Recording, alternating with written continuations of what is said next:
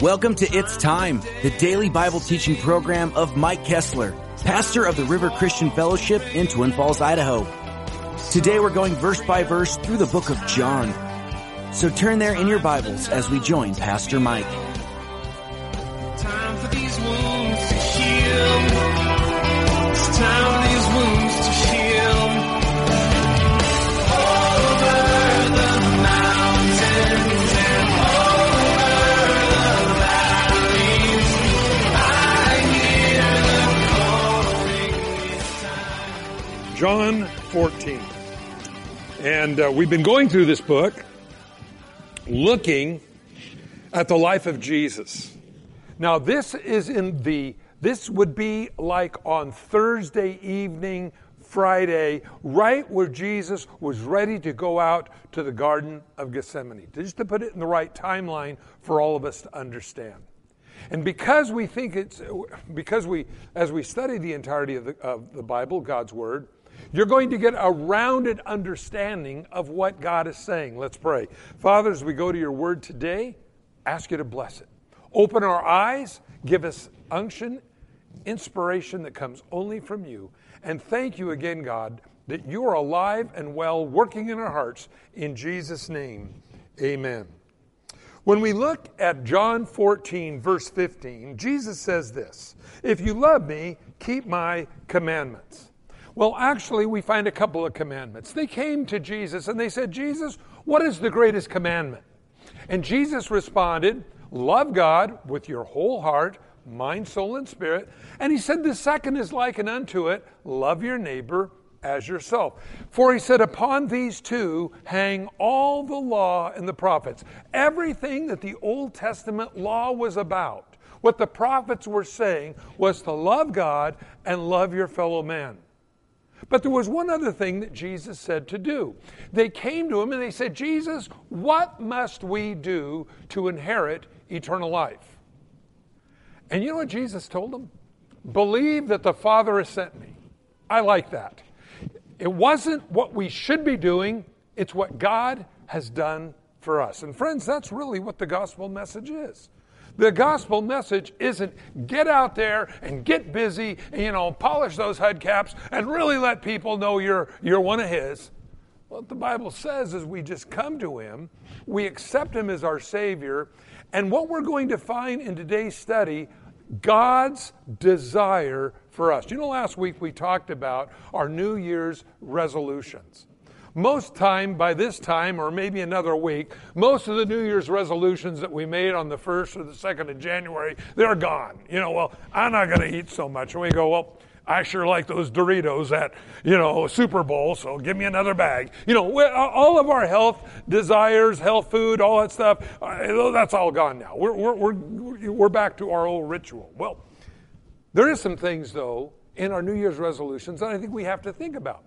We have to think about the year we just lived and the year we're going into. What differences would I like to see in this year versus last year?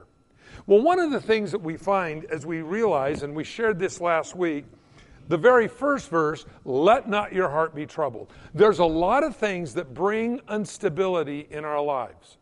But when God is in control, God brings peace into our hearts. And that's how we can have peace in a world where there is no peace, because we recognize the hand of God in our life.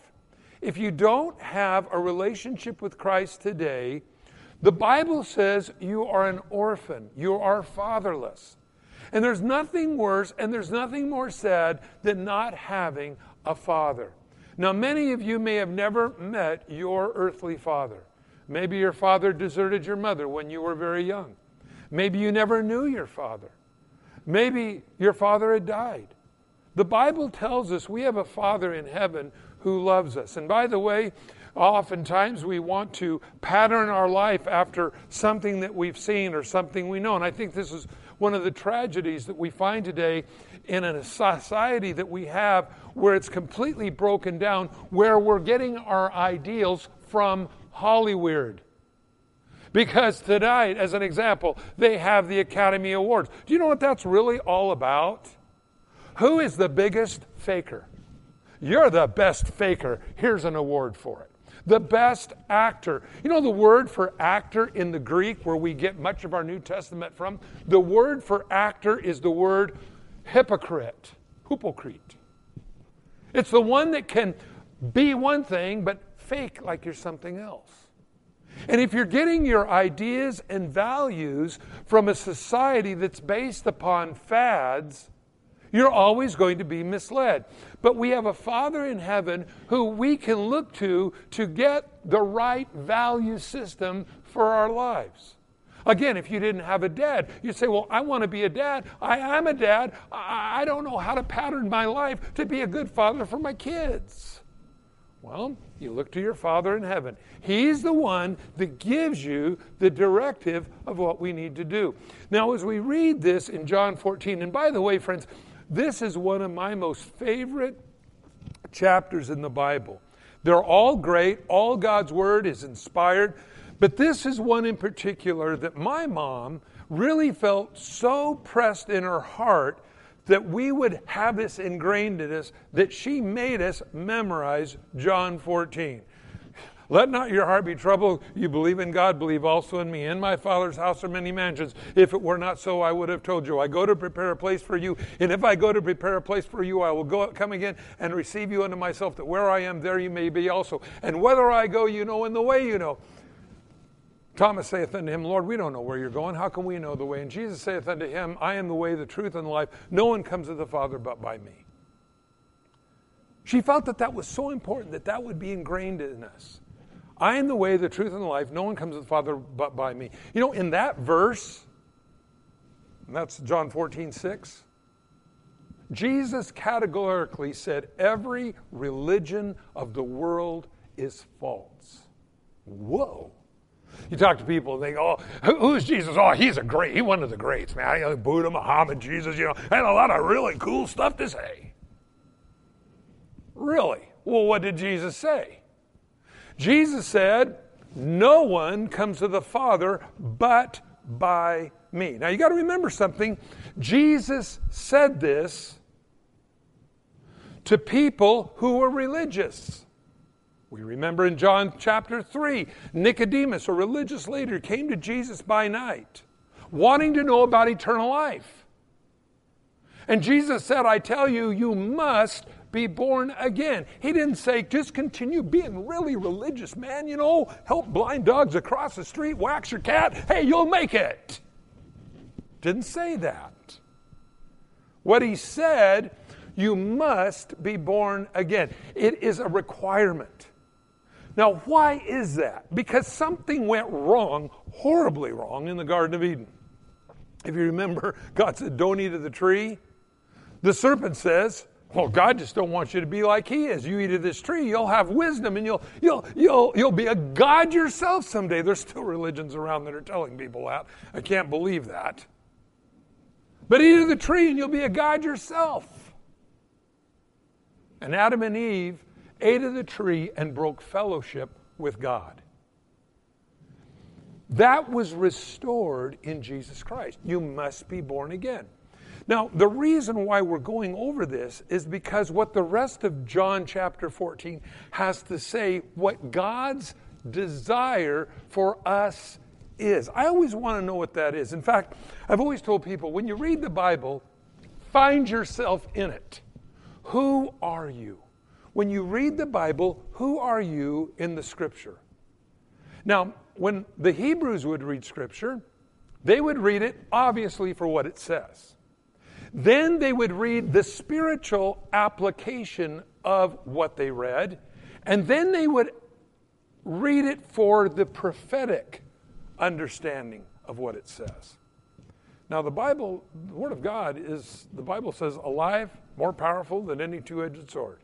Now, the reason why that's important is it isn't just ink on paper, but the Jewish people actually believe that this book is as much alive as you are. And even though it doesn't have blood and corpuscles and veins and all those kinds of things, it's just every bit as much alive. Now, you may have noticed this in your own life. How you can read the Bible, and you'll read it and it'll minister to you. It'll say something to you. And then whatever may be happening in your life, you'll read that same passage again, and it says something new to you. Why is that? That's because the Word of God's alive. So in other words, somebody can't say, well, been there, done that, read it, I know it. No, God's always got something new to say to you. And I really believe in that still small voice is where we hear God. You know, a lot of times this was a problem that Elijah had. He was up on the mountain looking for God's voice.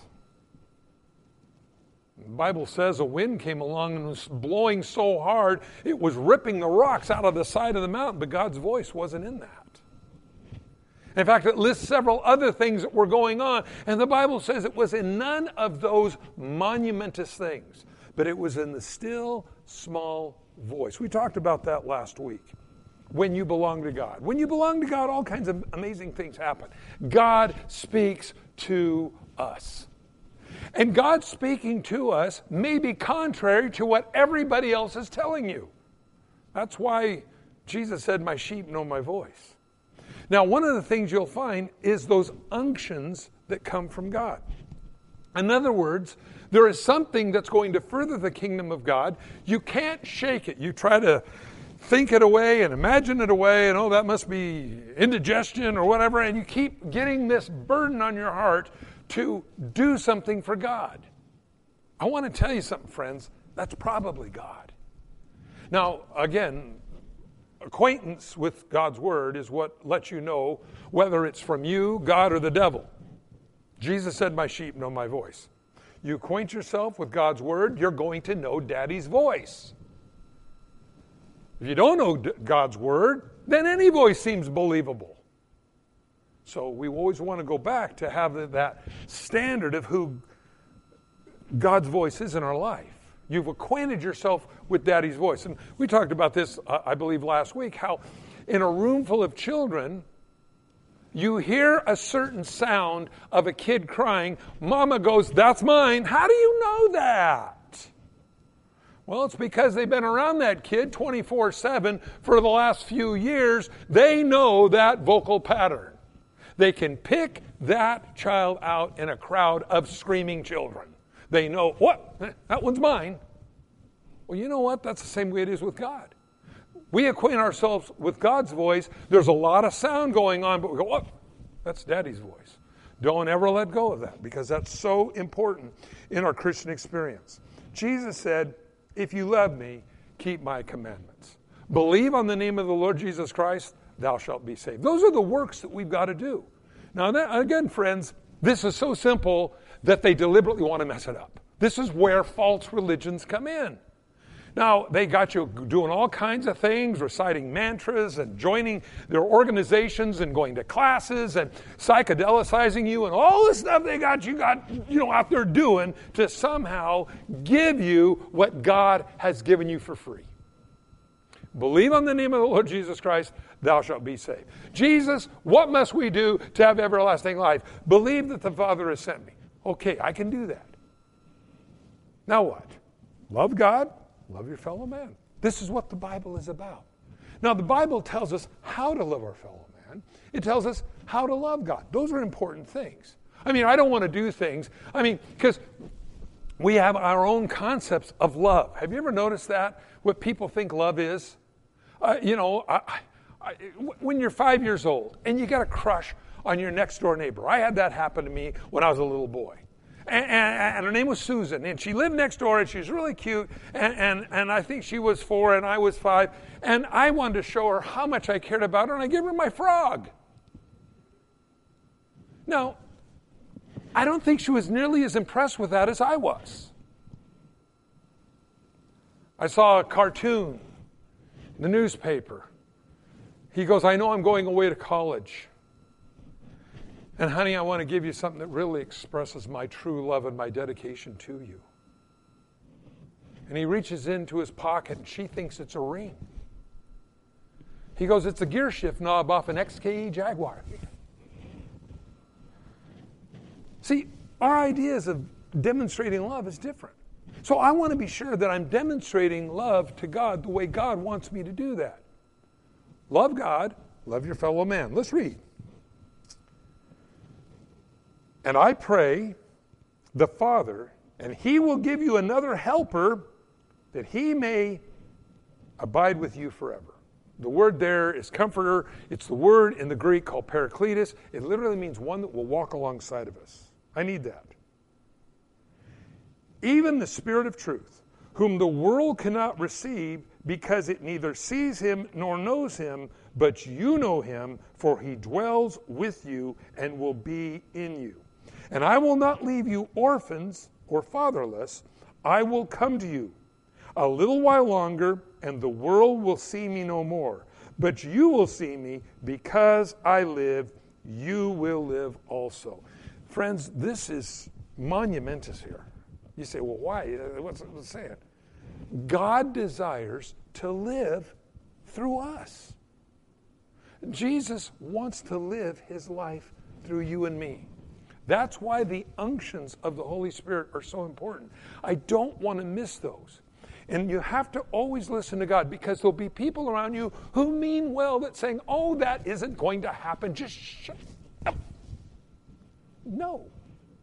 If God is motivating you to do something, and even if they say it can happen, it won't happen, give it up. You're dreaming. Come back into reality. But you feel this unction from God. I'm telling you, friends, listen to Daddy's voice. He's always got a great plan. And at that day, you will know that I am in my Father, and you in me, and I in you. Notice God wants to be in us.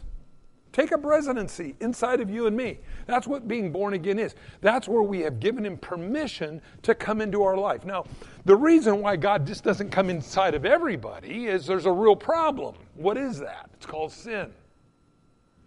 And God does not share his abode with sin. So when we ask him to forgive our sins, it's like he cleans out our heart so that he then can come in. And by the way, anybody here, if you've ever rented a place or bought a place, and especially if the last people that were in it were kind of trashy, one of the first things you want to do before you move in is you want to get your pine saw out and they're scrubbing the thing down.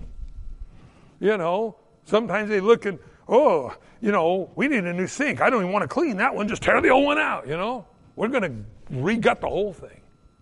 Well, that's what God does. God comes in, because he's a loving God, he knows how quickly to remove certain things, and begins his restorative process in our life. He restores us. He restores us. He restores us.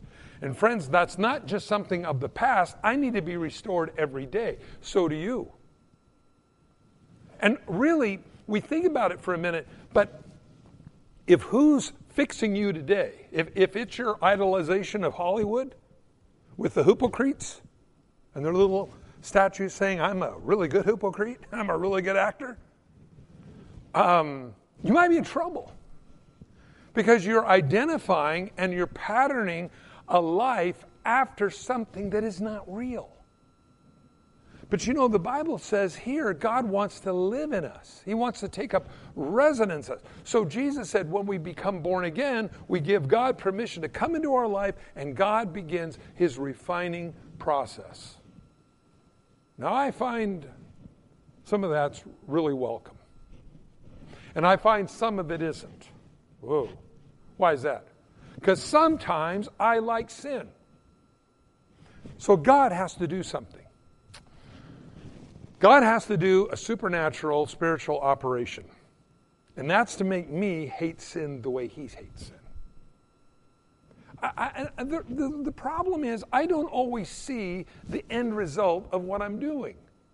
I think it's going to bring happiness, and so therefore I enjoy it. Have you ever said this? Boy, if I knew that was going to turn out the way that did, I'd have never done that. Well, wouldn't it be cool if God would give you insight at the end, at the beginning? That'd be really neat, wouldn't it? In other words, you can see into the future and know how a particular event is going to come out. You'd go, boy, I wouldn't do that then. The old saying, hindsight's 20/20. Well, imagine having hindsight as foresight. You'd go, boy, I'd never do a lot of the stuff I said. You got it. That's what God does. Now, as we read on here, you'll see why. He who has my commandments and keeps them, it is he who loves me. And he who loves me will be loved of my Father, and I will love him and manifest or reveal myself to him. Judas, not Iscariot, said to him, Lord, how is it that you would manifest yourself to us and not to everyone or the world? And Jesus answered and said to him, anyone who loves me, he will keep my word. My Father will love him, and we will come to him and make our home with him. Isn't that cool? God's home is you. I like that. Isn't it interesting? You know, buildings are nice. This is a nice building. But God doesn't live here. Hey, let's go to church on Sunday and see how God's doing. I agree with that. Oh, nice place you got here, God. You know, that's pretty cool. No, God has chosen to live in you and me. In fact, a lot of people don't even get that. A lot of people in the clergy don't get that. I remember one time I was in a church and I heard the minister pray and he said, oh God, as we come into your presence this morning. And I thought, wait a minute. Where have you been that you've been out of the presence of God? In fact, David in the Old Testament says, if I ascend to heaven, you're there. If I go into Sheol, you're there. God, where can I go to get out of your presence? We're always in God's presence. The question might be, do I want to be in God's presence? Well, since God's presence is always around us and he lives in us, do you realize everywhere you and me go, we bring the kingdom of heaven? At least we should. And when we don't, that's where we repent. We say, Lord, I'm sorry. You know, all the way through the Bible, you'll see great men of God do very dumb things. We all do. King David, we look at the Apostle Paul. Or maybe I should say Peter, when Paul had to rebuke him because he wouldn't eat with the Gentiles. Well, we understand that there's a lot of things that happen. Well, as we look at this here, he says, Jesus said to him, if anyone loves me, he will keep my word. My Father will love him, and we will come and make our home in him.